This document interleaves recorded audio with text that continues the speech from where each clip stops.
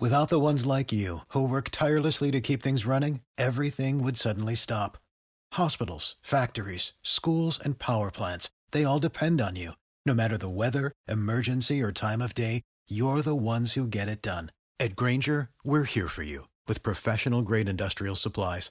Count on real-time product availability and fast delivery. Call, click Grainger.com, or just stop by.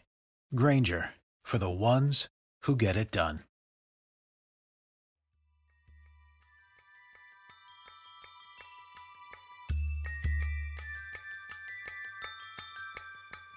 Racial affirmative action. So stepping away from the rules of the game, those rules being non-discrimination. You don't treat people differently solely because of their race. You're not supposed to treat kids as representatives of races. You're supposed to treat them as individual persons. They're not avatars. A kid is black and therefore what? And therefore the kid is black. That's all you know. You don't know what they're interested in. You don't know how their lives have been in virtue simply of them having been black. Hello, welcome back to the Brendan O'Neill Show with me, Brendan O'Neill, and my special guest this week, Glenn Loury. Glenn, welcome to the show. Brendan, it's good to be with you. Thank you. It's always a pleasure to have you on to speak to you, especially now there is so much happening in the US that I want to talk to you about. And it would be remiss of me, I think, not to begin with a pretty big story, one that made waves here as well, which was the Supreme Court's decision on affirmative action. And essentially, the Supreme Court said it's unacceptable for race to be a factor when it comes to university admissions. And you will be well aware that this caused a bit of a meltdown in certain circles. The commentariat was up in arms. They said this is the end of racial equality. African Americans will suffer enormously as a consequence of this decision. There was a really furious discussion and a furious condemnation of the Supreme Court's decision. So I want to kick off by asking you what you thought of the Supreme Court's decision and what you thought of the aftermath as well in terms of what people were saying. Well, the aftermath was no surprise. We're quite polarized over here. The court is 6 conservative justices, 3 of whom were appointed by the notorious and infamous Donald J. Trump. They've overturned the Roe versus Wade precedent for legalizing abortion as a right in the Constitution. And now they've overturned affirmative action. There are other decisions that are controversial that this court has rendered. There will be more. So I was not at all surprised at the uproar. I myself personally thought the decision was long overdue.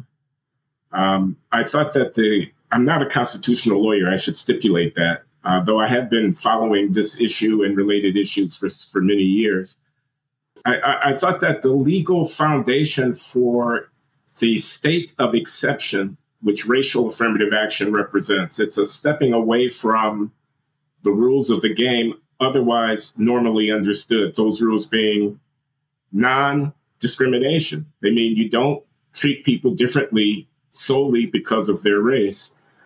The stepping away from that, which affirmative action represented, was quite an extraordinary thing, and it was supported by a relatively weak legal foundation. I won't go down too deeply into the weeds here, but just simply to say that the 1978 decision in the Bakke case, which created the legal framework within which this extraordinary practice of racially discriminating in the decisions about selecting into college was supported by claims that the universities were pursuing in their pedagogic mission, the goal of diversity, which was very difficult, as Justice Roberts in his controlling opinion here in the current case said, very difficult to measure, very difficult to quantify,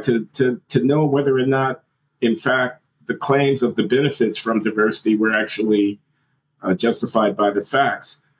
And that framework had been challenged. It had been challenged in previous cases, and it had been held tenuously to be consistent with the Constitution. But the last important case, 2003, involving the University of Michigan, The late Justice Sandra Day O'Connor, a Republican appointee who wrote the controlling opinion, said, I hope we won't be in this business 25 years from now. Again, underscoring the fact that this is a stepping away from a framework otherwise compelling for us in terms of how we deal with race.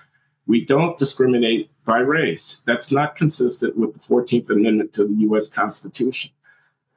So it was long overdue. It will be disruptive. I teach at Brown University.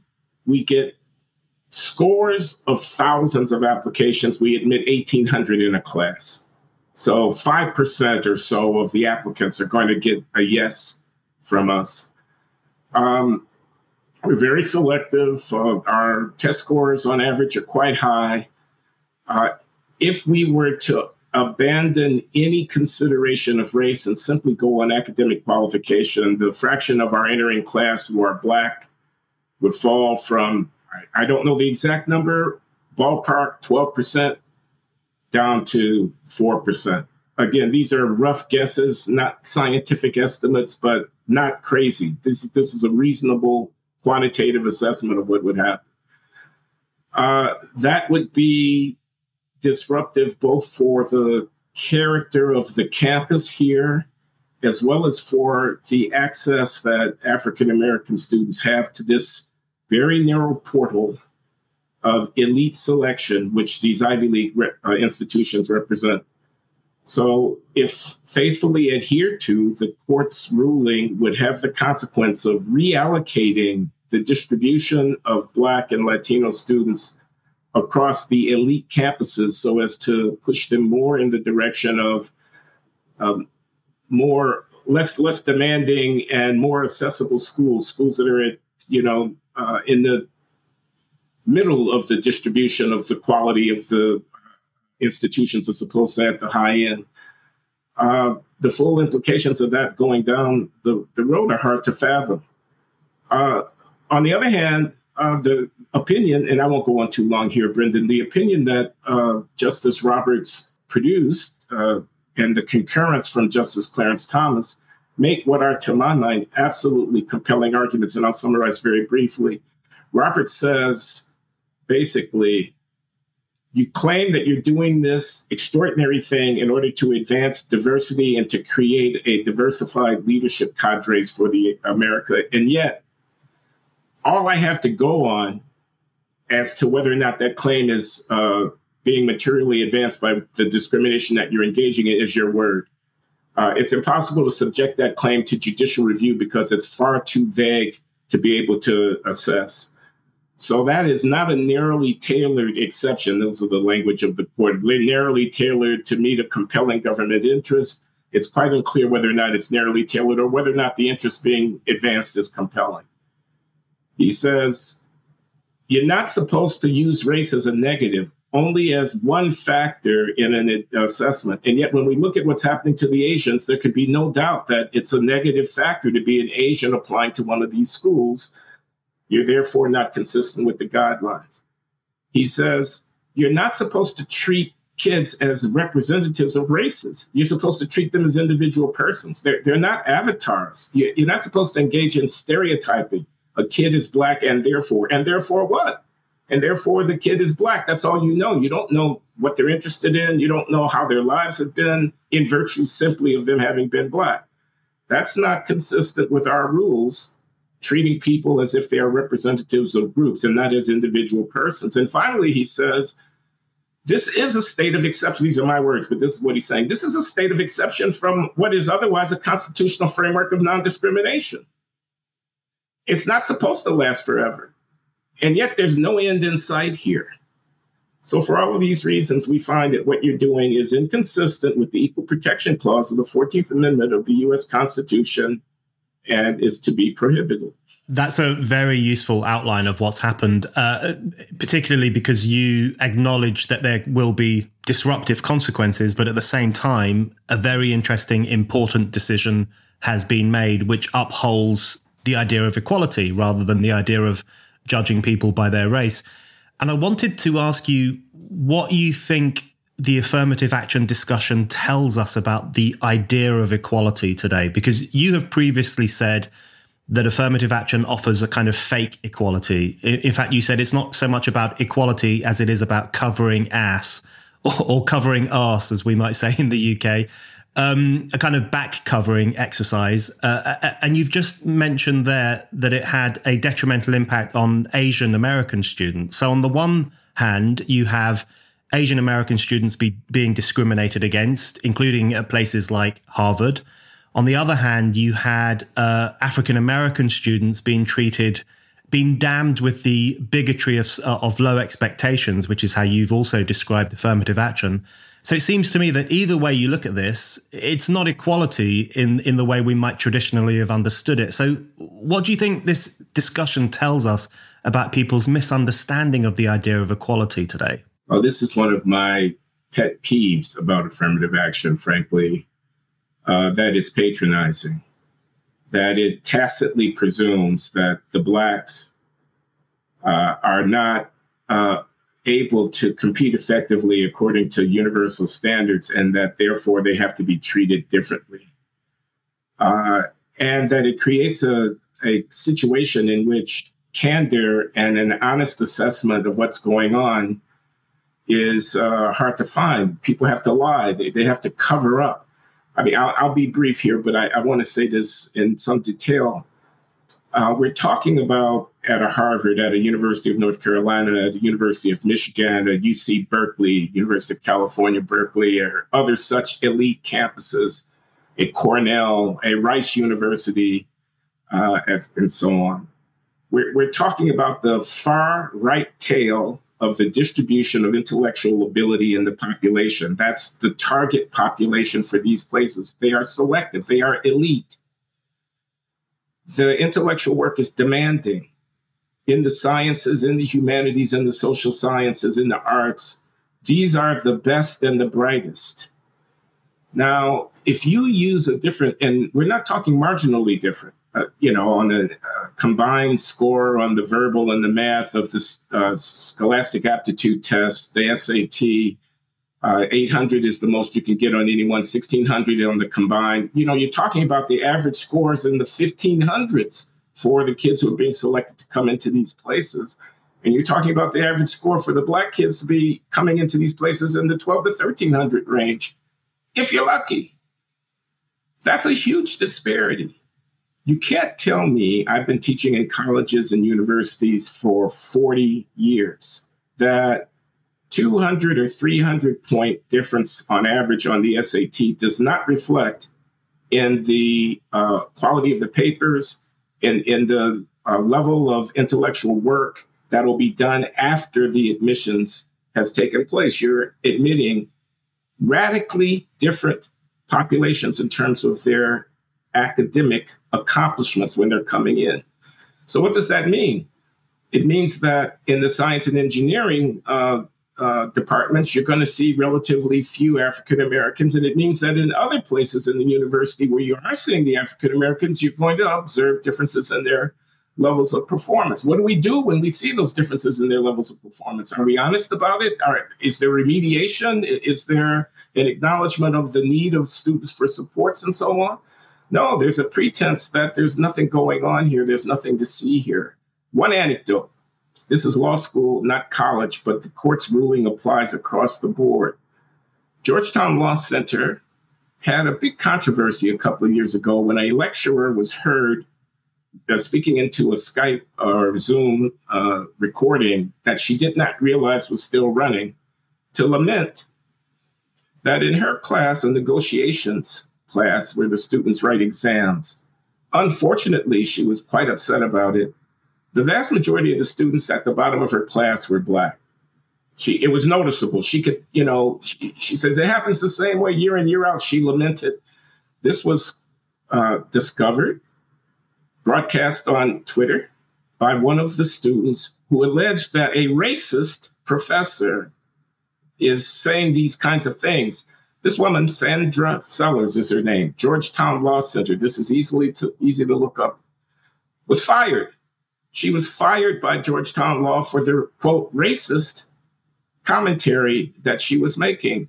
Of course, all she was doing was reporting a fact about the intellectual preparation of the people who were her charges, and how the affirmative action policy, she didn't mention affirmative action, but it's clear that this is what's at the root of it, had created this circumstance ex post facto. So that's not equality. That's a kind of pat on the head. That's, as I said, a kind of acknowledgement that the blacks whom you're seeking to benefit here can't be expected to perform like everybody else. So that's one thing. The other thing that I'd mention is that if you look at the data in the Harvard case, which we only have because of a lawsuit, the institutions are not forthcoming. They're not open about what they're doing. We know that if you stratify students by their academic qualification of the application, and you look at the likelihood that they're going to be admitted conditional on their academic qualification, Asian students are much less likely to be admitted relative to white or black students, especially relative to black students. They are, if an Asian student is in the 70th percentile of the population of applicants, they have a single digit, less than 5% chance of getting admitted to Harvard in the data that were revealed through discovery. If a black student is in that range, they have a 30 or 40% chance of getting admitted to Harvard. If an Asian student is in the top 10% of applicants, they have like a 10 or 12% chance of getting admitted to Harvard. A black student has like a 40% chance of getting admitted to Harvard if they show up with the same qualifications. So these Asian students are being discriminated against. Harvard claimed, no, academics is not all we're concerned about. True enough, the Asians are strong academically, but on the personal rating, they don't do nearly as well. And we're not really discriminating against them. We're simply weighting the personal as well as the academic. Well, pardon me if that sounds like a subterfuge, if it sounds like an excuse. Are you really telling me that the same kids who can ace the test are kids who can't present themselves in a conversation and make themselves interesting or whatever? I mean, I'm supposed to believe that because they're Asian, they're dull, they lack leadership potential. I mean, what kind of stereotype is that? So discrimination across the board, and the court has had enough of it. Hi, it's Brendan here. I just wanted to remind you that you can still buy my book. It's called A Heretic's Manifesto, Essays on the Unsayable. And I've really been blown away by the response to it from readers, reviewers, Spike supporters. People really like this book, and I think you're going to like it too. It covers all the insanities of our time, from climate change hysteria through to COVID authoritarianism, through to the trans ideology. And it basically makes the case for more freedom of speech, more debate, and more heretical thinking to challenge the conformism of our times. So what are you waiting for? Go to Amazon right now and order my book, A Heretic's Manifesto, Essays on the Unsayable. And now, on with the show. I wonder if another one of the issues with affirmative action is that it actually ended up detracting from social questions, the question of why certain inequalities might exist in society in terms of educational achievement. So if you think about why is it that some African-American students pre-university are not getting those SAT scores or are not perhaps studying in the same way that Asian Americans are encouraged to study and achieving those kind of incredibly high scores?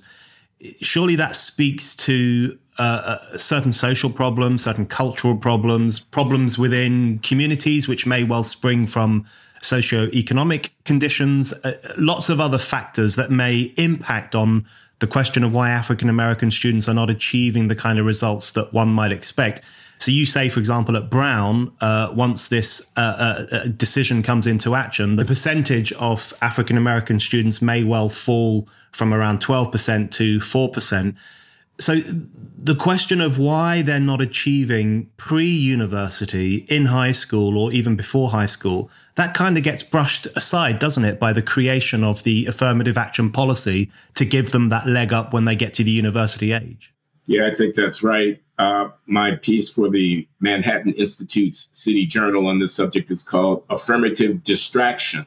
And my argument is the real problem here is the massive disparity in the distribution of accomplished intellectual ability to perform the work of the college between the racial groups. And you're coming to the tail end of the development process. You're dealing with people as they're about to go into the university, and you're trying to remedy something that really begins at birth and has more to do with the quality of educational services provided to the kids and with the nature of home life and with cultural factors, which are very difficult to talk about. People are quite sensitive about this. It's almost as verboten as the suggestion that there's some kind of genetic or biological difference between racial groups, which I'm not making here. I'm not making that suggestion at all. But I'm saying to say that home life, how many hours are spent studying, what the peer groups value, how much pressure are parents putting on students to perform in academic work, what kind of choices are people making about how they use their time, things of this kind. To invoke those things is to invite vitriolic repudiation by people who will, in effect, say you're claiming that African Americans are inferior. I think a couple of things here. One thing I think is there's no reason to expect groups to come out equal at every endeavor. That this is a point that Thomas Sowell, the great economist, in his 90s now, we won't have him for long. I hate to say that, but come on, we live in the real world here. He's a great man, and he has made this point over and over again in his books about race and inequality throughout the world, which is that everywhere you look, you see disparities in the rates of the penetration into desirable pursuits in business and academics and the professions and so on between various ethnic groups, whether it's the ethnic Chinese in Southeast Asia, whether it's the Igbo in Nigeria, or the Jews just about everywhere, or the Asian immigrants that we're seeing here in the United States. And this is not to be unexpected. If groups are different, if groups are worth distinguishing among in terms of their orientation, their identities, their habits and practices, their values and beliefs, their culture, then we should expect that we would see differences in the product of the development of people in terms of what their interests are and where they apply their God-given talents and how they spend their time. And that's going to redound to whether it's the professional sports, whether it's in entertainment, whether it's in the law, whether it's in medicine, whatever, we see these disparities. So disparities are not ipso facto a reflection of some kind of unfairness or some kind of social problem that needs to be remedied. And hence, setting parity as your ideal is a kind of artificial goal, and it requires overriding the forces that otherwise might be at play. It's a fool's errand, I think, and it invites a kind of tyranny. It invites an undermining of the foundation of the liberal order in which we judge people on the merits of what they do, as we try to manufacture an unnatural outcome.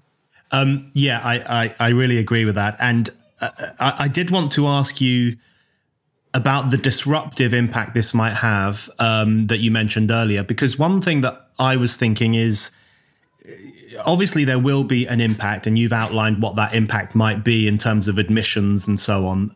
But at the same time, hasn't the new racialism, the kind of new politics of race, hasn't it been so thoroughly institutionalized on some campuses and in some universities that even the scrapping of the affirmative action idea might not have the longer term positive impact on our view of equality and our view of what people are capable of, because the politics of race is so deeply entrenched. So I'm just thinking campuses across the US, and it's the situation here in the UK now as well. The ideology of white privilege is widespread. The idea that one must judge by color rather than character has been virtually institutionalized in terms of, you must acknowledge Black pain, you must confess to white privilege. You know, there have even been some universities in the US where expecting students to spell correctly or to use the proper grammar or to keep to time, to be punctual, is now seen as too much of an imposition on African-American students. Apparently, it's not in their culture to follow those kinds of rules. And of course, across the Anglo-American world, we've seen decolonization of curricula where Chaucer is removed and Milton is removed and Shakespeare is removed, because why should students have to read so many white men? So you have all these ideas. You will be very, very familiar with all of them. Won't that continue? And won't that also have a pernicious impact on the idea of equality on the campus, I guess? Well, it's certainly true that that will continue, and it's deeply entrenched. And it's not just ideas, it's also personnel and institutional structures that have evolved. The diversity, equity, inclusion, and belonging movement here in higher education in the United States is well advanced. I expect that the liberal establishment in American higher education will resist in one way or another the imposition of this new regime on their activities. They will be looking for workarounds. We're already seeing that to some degree. My prediction, 12% to 4%, and those were very rough numbers, not scientific estimates, but not crazy numbers, is premised on a straightforward and naive response of the universities to what the court has said, which is they simply stop discriminating by race. And if they did, something like what I described is what would happen. My guess, though, is that they're going to look for indirect ways to discriminate by race. Here's one.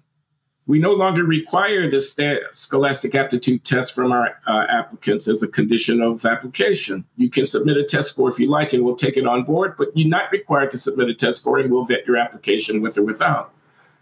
Well, there's nothing on its face that's racial about that statement. That's applying to everybody. On the other hand, in virtue of the fact that lower performance on the exams is one of the main reasons why one sees an overrepresentation of Asians relative to Blacks in the admissions process, getting rid of the exam as a condition of application is an indirect boost to the prospects of Blacks being admitted. They don't have to reveal, on average, their lower exam scores. And there are many things that are like that. You could say, if you're a state university, there's certain geographic districts in my state that I want to foster the development of for the long-term well-being of the people of the state of Illinois or the state of California. Zip codes then could be used as a condition, one of the factors that influence the admissions decision.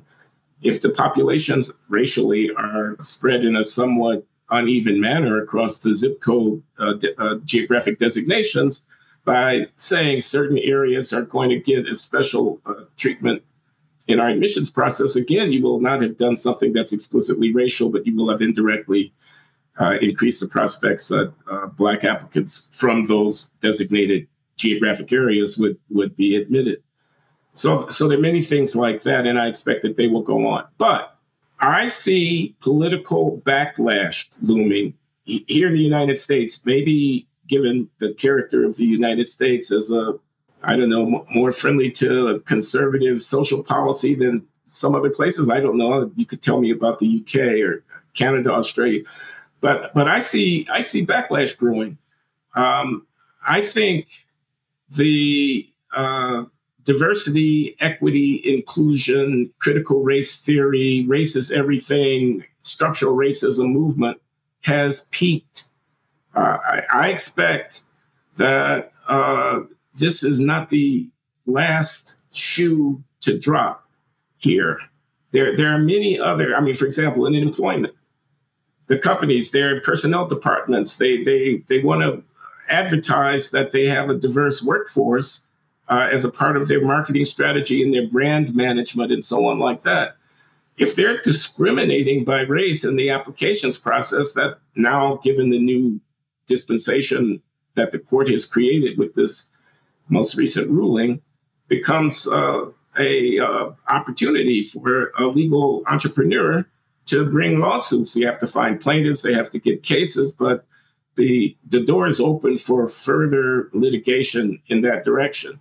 And this is not the only thing. Now, in the voting rights area, for example, where the Voting Rights Act of 1965, as amended and extended, basically requires drawing political districts for the U.S. Congress in a way that maximizes the likelihood of blacks being elected, especially in the southern states, has come under some review and revision.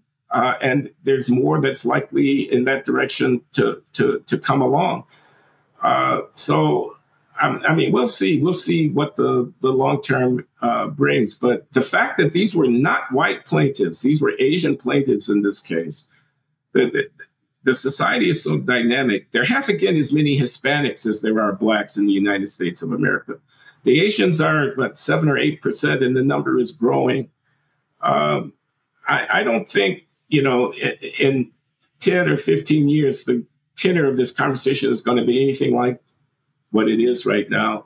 I think that the Diversicrats, while they do hold the upper hand at the moment, have a relatively weak position.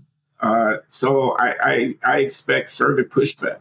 So on that question of the Diversicrats and the upper hand, I think that's an interesting one. I did want to ask you about another instance of special treatment, which came not from a university campus, but from the White House itself. So this is Joe Biden, and I wanted to get your views on Joe Biden's attitude towards racial questions. So he famously or infamously, however one might choose to look at it, he'd said that his pick for the Supreme Court would be a woman of color. And it was Ketanji Brown Jackson. And I wanted to know what you made of that, what your view of that was. I mean, firstly, it suggests that the ethos of affirmative action or the ethos of special treatment is pretty widespread, and it moves right up to the toppermost echelons of American society. But at the same time, I wanted to get your views on what you think this question of representation is about today, because there is this obsession with representation, with everybody, every institution, every organization being perfectly representative of society itself. What do you think drives that impulse, and do you think it's a positive one? No, I don't think it's a positive one. I think there's a historical argument that at a point in time, perhaps, but I think the country moves on. But let me address the primary question. So Biden announces that he's going to appoint a black woman or a woman of color to the Supreme Court. He could have just appointed. He didn't have to announce it. I mean, think about what the prior announcement means. It means he's restricted his attention to single digit, maybe 3% of all eligible legal scholars and practitioners in the country are black women. And that number may be high. I actually don't know the number offhand, but, women are half of blacks. Blacks are 12% of the population, so that's 6%. But the women are not pursuing the law at the same level, and so on and so forth. So you've already restricted now there's a dare built into that. They dare you to observe, as Ilya Shapiro did.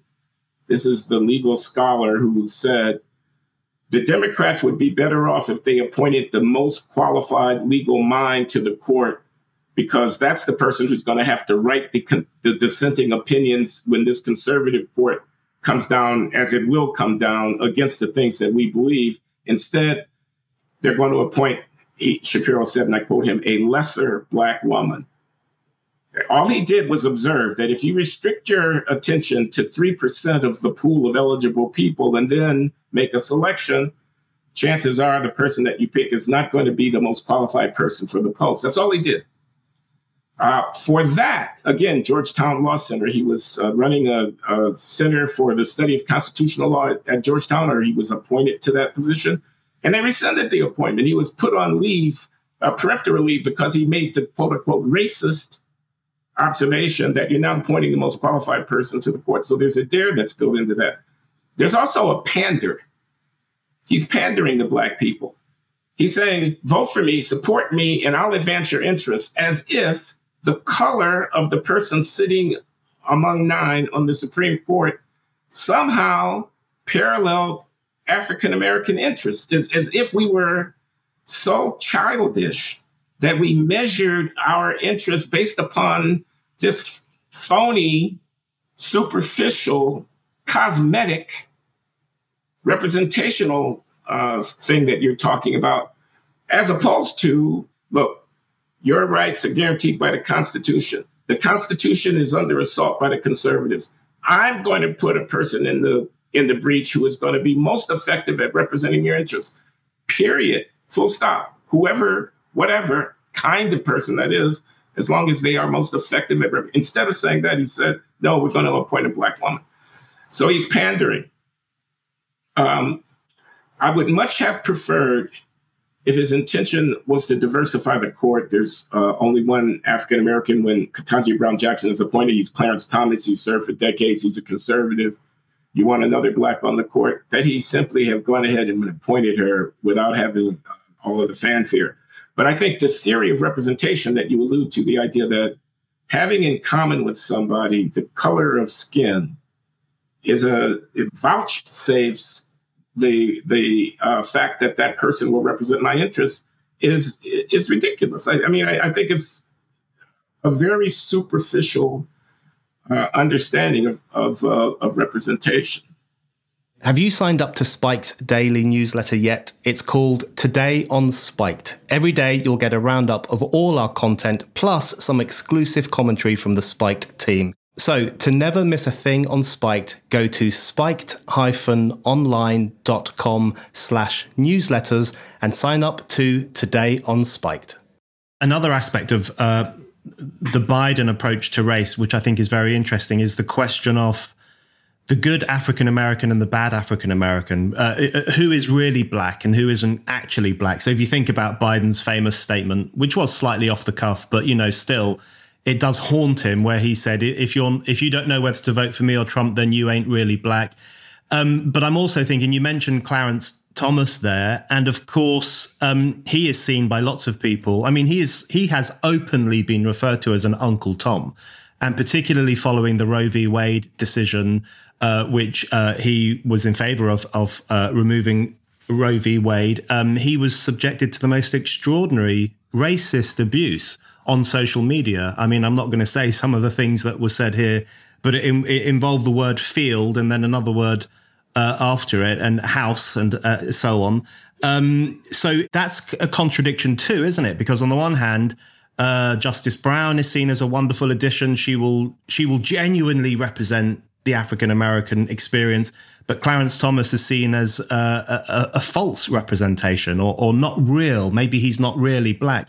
How do you interpret those kinds of discussions about who gets to count as representative and who doesn't? Yeah, this is another bone of contention for me in the current debate. Justice Thomas is as black as any person you're likely ever to meet. And I don't just mean the color of his skin. I mean his biography. I mean, he is coming up from poverty and the margins of society, from a thoroughly culturally African-American background, making his way up the ladder of legal professional success and finally ending up on the Supreme Court. And he served there with distinction for decades. He happens to be a conservative, and at the root of this phenomenon of calling him a field N-word or a house N-word or a betrayal, an Uncle Tom or whatever, at the root of it is the view that his conservatism, his principled stand on how the Constitution is to be interpreted. I'm not a legal scholar, but my understanding of his position is you look to see what the people who framed the Constitution had in mind when they framed it, and you remain faithful to that. You don't evolve the Constitution based upon whatever the latter-day sensibilities might be and find in the document justification for whatever your latter-day fanciful position might be. You stay true to the intentions of the framers. That's my understanding of his position. It's a position held by many legal scholars, including Justice Antonin Scalia, including Judge Robert Bork, who was unfortunately not confirmed to the court when he was appointed in the 1980s. But it's a perfectly respectable tradition of constitutional interpretation. The man's a conservative. He can be a conservative and still be black. Hell, I'm a conservative and I'm black. Call me an N-word if you like. That doesn't cancel the authenticity of my life. neither with Clarence Thomas. It's the cheapest of cheap shots. It's ad hominem in the extreme. It's a reflection of the intellectual bankruptcy of the faction who would respond to Thomas's magisterial opinion in concurrence with Justice Roberts in this most recent Supreme Court case on affirmative action by calling him a name, by impugning his motive. With respect to his, he made a comment and an aside in his opinion in the case that overturned the Roe versus Wade, the abortion case that overturned the Roe versus Wade decision. He made a comment saying that based on the doctrinal logic of the overturning of Roe versus Wade, you don't have a right to abortion in the Constitution. Leave it to the states. That's what the court decided. He said, we might have to revisit some other cases, like the one that legalized gay marriage. People said, well, he's married to a white woman. He didn't say that they were going to revisit the case that legalized interracial marriage, as if the man's judgment about our Constitution turned on such a personal matter as I'll take the gays' rights away, but I won't take my right away. I have a right to marry across the racial line, but they don't have the right to marry within the gender line, which reduces him to something despicable, frankly, if that were the motive for someone acting in shaping our law. And there's no warrant for that. There's nothing in the historical record justifying that diminution of Justice Thomas. So, I take exception. I mean, people get to think for themselves. This goes all the way back to the famous speech that he made during his confirmation hearings in 1991, when he was accused of sexual impropriety with Anita Hill. And he thought that, and I agreed with him at the time and still do, that that whole brouhaha was a manufactured subterfuge to try to keep him off the court because he's a conservative black man by, making a mountain out of a molehill with respect to the incident between him and Anita Hill. But he said, I'm an uppity black who thinks for myself, and y'all therefore have to have a high-tech lynching. And the racial liberals are angry with him for invoking lynching. I will only say that it was rhetorically effective. He wasn't being lynched, of course, but he was being hung out to dry. He was being character assassinated. He was having his career, the effort to destroy his career. And why? Because he thought for himself, and he's still thinking for himself. Yeah, absolutely. Very well put. Following on from that, I wanted to ask you about the rehabilitation of not only racial thinking, but racism. So you've just mentioned there some of the abuse that someone like Clarence Thomas gets. You get abuse too, of course. So does John McWhorter and other people in your circles. But also I'm thinking of, we've mentioned already the discrimination against Asian American students, which is a form of racial discrimination. I'm also thinking about something like Whoopi Goldberg's recent comments on the Holocaust and the question of race, which I did want to get your thoughts on, because it seemed to me quite extraordinary that she would say something like, well, this was just whites fighting whites. It wasn't a racial question, which suggests to me a very narrow understanding of the history of racial politics and the history of the racialization of human beings.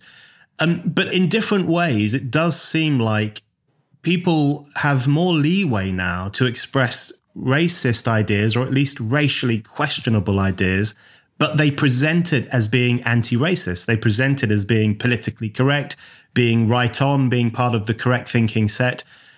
Are you worried about the way in which the re-racialization of modern America is quite naturally giving rise to the expression of racist sentiments in various different ways? Well, I think there is anti-white racism built into some of these, the more extreme positions taken by some of these activists.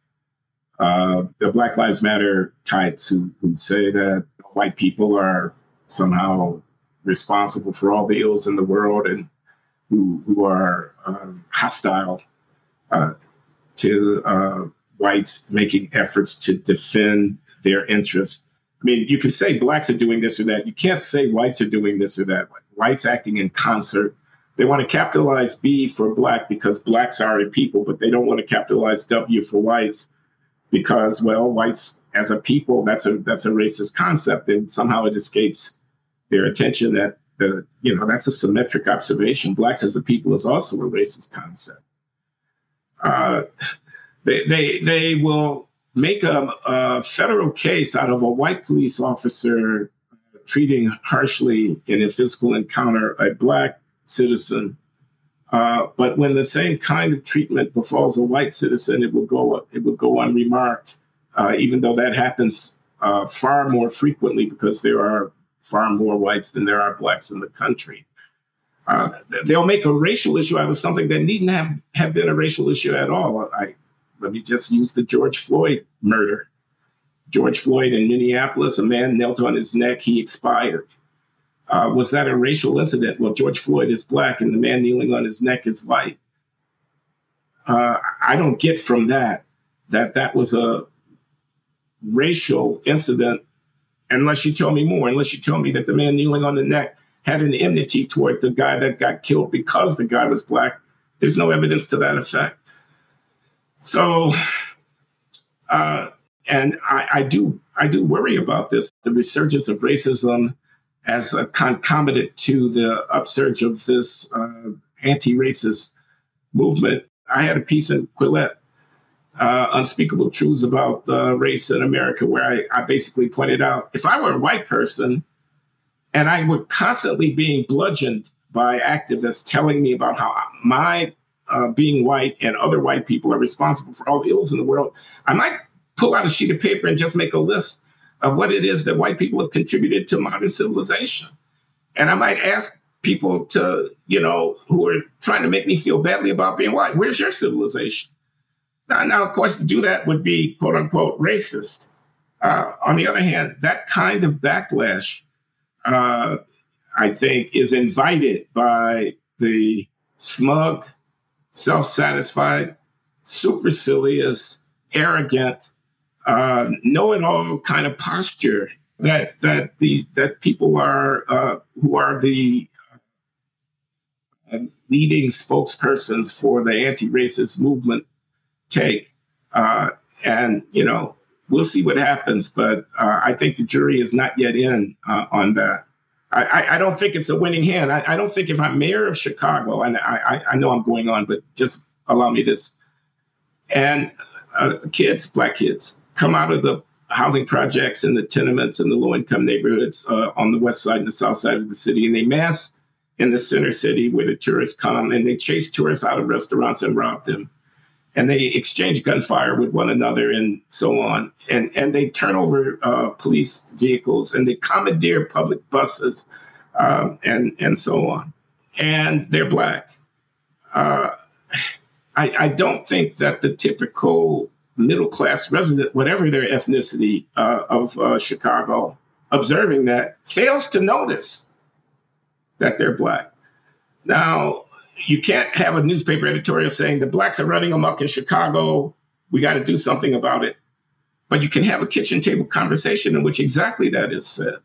And enough of those conversations adds up to contempt. It adds up to hostility that is suppressed, but that is very, very real. So again, I'm of the view that they're overplaying, they being the racial liberals, are overplaying their hand. The prosecutors, some of them in office because of support from George Soros, who made a big deal through his Open Society Foundation of fostering the careers of so-called progressive prosecutors, and who have come into city after city around the country and rolled back the intensity of law enforcement in the interest of mitigating the racial disparities of incarceration, are not long for this world. I don't think you can have the murder rate where it is, the carjacking rates where they are, the robberies and uncivil behavior of people such as it is, and have that stick. I think they're in a precarious position. It'll sound like I'm hoping for the backlash. Frankly, I'm not. I'm not, because it could get very ugly. But this is not a stable situation, in my opinion.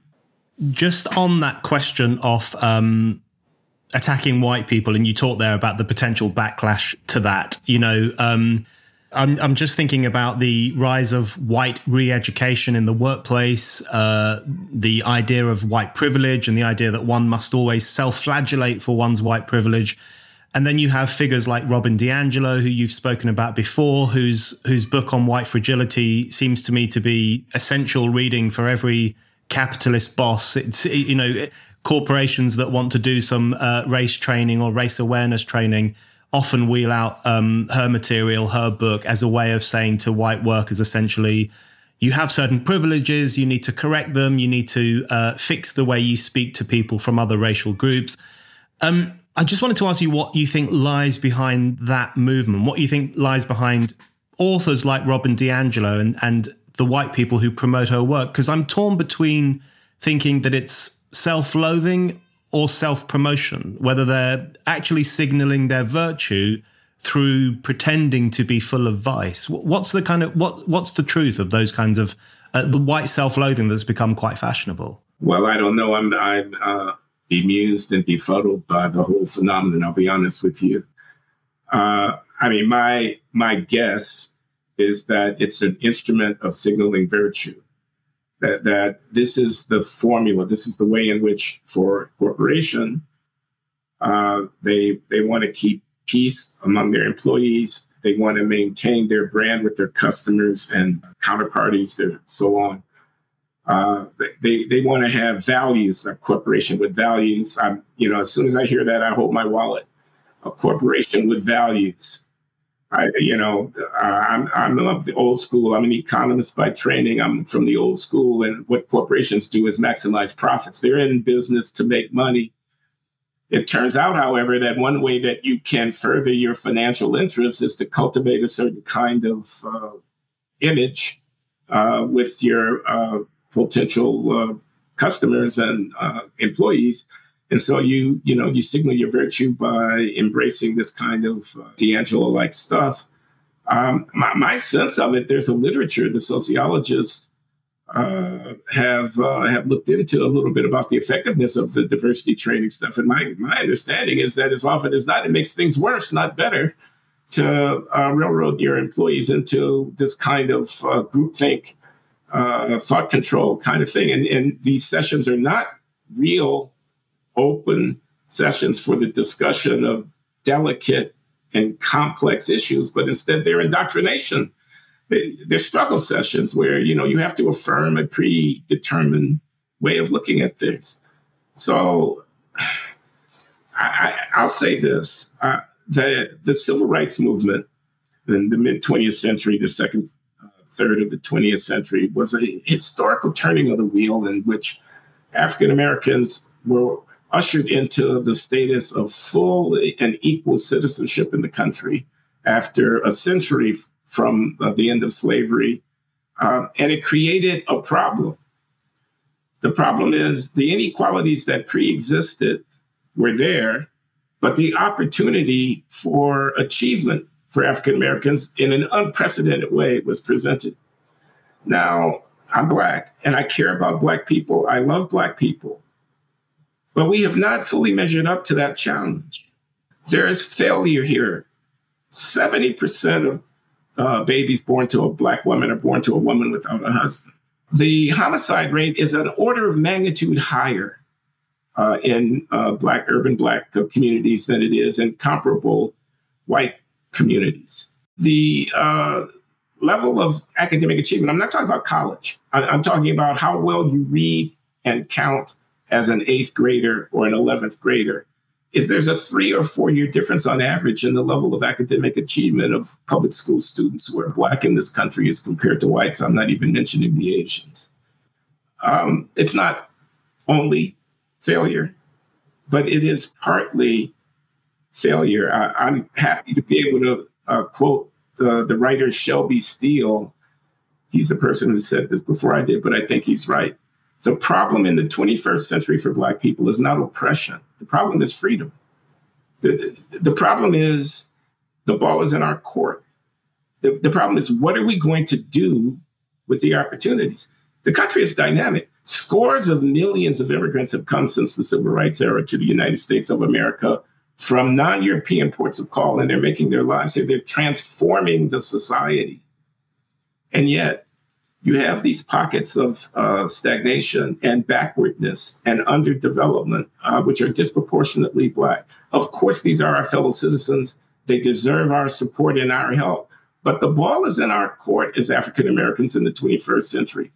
And I think that is at the root of this virtue signaling mania. People don't want to acknowledge the reality of the fact of African American underperformance. Again, I don't take any pleasure in saying this. And as a way of avoiding the implication, I mean, what does Ibram X. Kendi? He's another one of these writers with Robin DiAngelo who constitute this pantheon of anti-racism.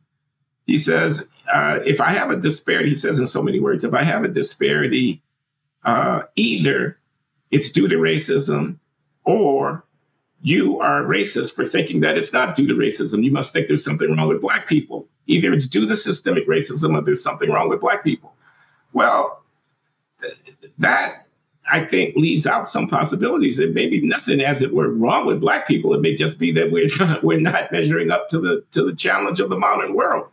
And treating people seriously. I mean, this goes back to your question about equality. You can't have equality if people are patronizing you. To be treated seriously is to be asked, do you know where your children are at 1 o'clock in the morning? If you don't, my God, you are derelict in your essential responsibility as a parent. Full stop.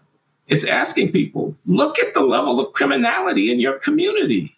I acknowledge that poverty is a factor, but poverty doesn't account for the pathology that we're seeing. It's to ask people, what's the nature of social life among you that the institutions that ordinarily accomplish the extraordinary feat of transmitting from one generation to the next the norms and practices and customs and habits that allow for effective living have so broken down. Nobody wants to go there. So this is my speculation. It's not something that I can prove, but I think that that's at the root of the popularity of these dodges. These are dodges from grappling with the actual situation. This thing about the cops, racist cops, rogue cops, militarized police, and whatnot, they beg a question. They beg a question of, well, cops only show up when there's crime. It's not as if the cops have been deployed to patrol Black communities and round up people at random. They're there because of the disorder in the behavior, not of all, not of most, but of too many in that community. Those are some very powerful questions that you've raised there, and I'm sure listeners will appreciate those. I have one final question for you, Glenn. This won't provide the answers to all the problems that we've talked about today, but I did want to get your view on what might happen in the next presidential election. The world is going to be watching. The culture war is swirling in America, it seems, and in the UK too. We've got Biden potentially standing again. We've got Kamala Harris not being as impressive as I think the New York Times and others expected her to be. We've got Ron DeSantis coming up, Donald Trump lurking in the sidelines. What's your view on the next presidential election and whether some of these questions that you raised will be answered in your direction, the direction of normal, enlightened people, or whether things might potentially get worse? Where do you stand on that? Okay, well, I'm not an expert, so you can take it for what it's worth. Here's what I see. I see Trump having it being his to lose. He's way ahead in the polls, and he has a very loyal base of support. Trump is a problematic presidential candidate, in my humble opinion, for reasons that we could go into, but I think they're relatively apparent. The Trump administration, 4 years, the 2017 to 2021, there were a lot of good things that happened, but the COVID pandemic kind of put a damper on things. And Trump didn't handle it in every respect as well as he might have. And then his refusal to accept the outcome of the 2020 election. notwithstanding the fact that the ballot harvesting and the kind of mail-in voting stuff, I mean, it did create a circumstance in which legitimately you might ask, when I see the tally swing so rapidly in the late hour in critical states, was there some ballot box stuffing? Was there some ballot harvesting that went over the line? Was there whatever? You could ask that. But the court shut him down. And in my opinion, he ought to have acquiesced, given that he couldn't make progress in the courts, notwithstanding the legitimacy of his concerns. I think there was reason to have legitimate concerns about the conduct of the 2020 election. But the only way we have of resolving those concerns is through the courts. And if you can't make progress in the courts, I mean, so the kind of extra judicial and extra constitutional means that he was employing in the 11th hour raised some very serious questions. So, I mean, but nevertheless, indictments notwithstanding, Donald Trump has a commanding position in the Republican contest. I think he's going to be the nominee. As far as I can tell, the Democrats don't have the stomach for a coup d'etat to try to take out Joe Biden as their standard bearer. Biden won election to the presidency of the United States without ever leaving his basement in 2020.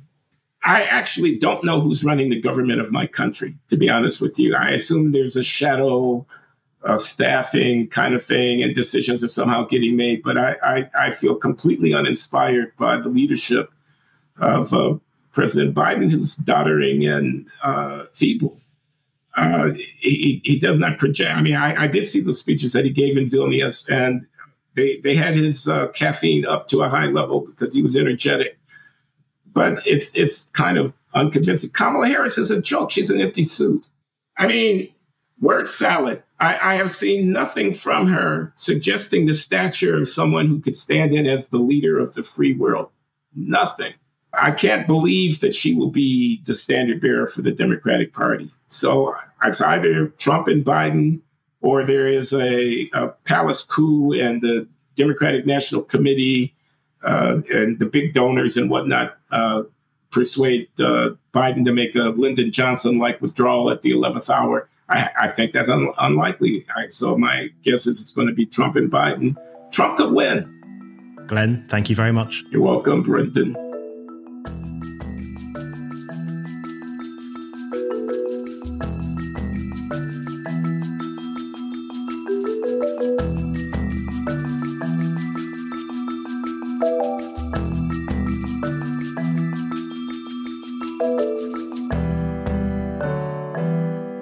Thank you for listening to The Brendan O'Neill Show. We'll be back with another guest and more discussion. Don't forget to subscribe, and in the meantime, keep reading Spiked at www.spiked-online.com.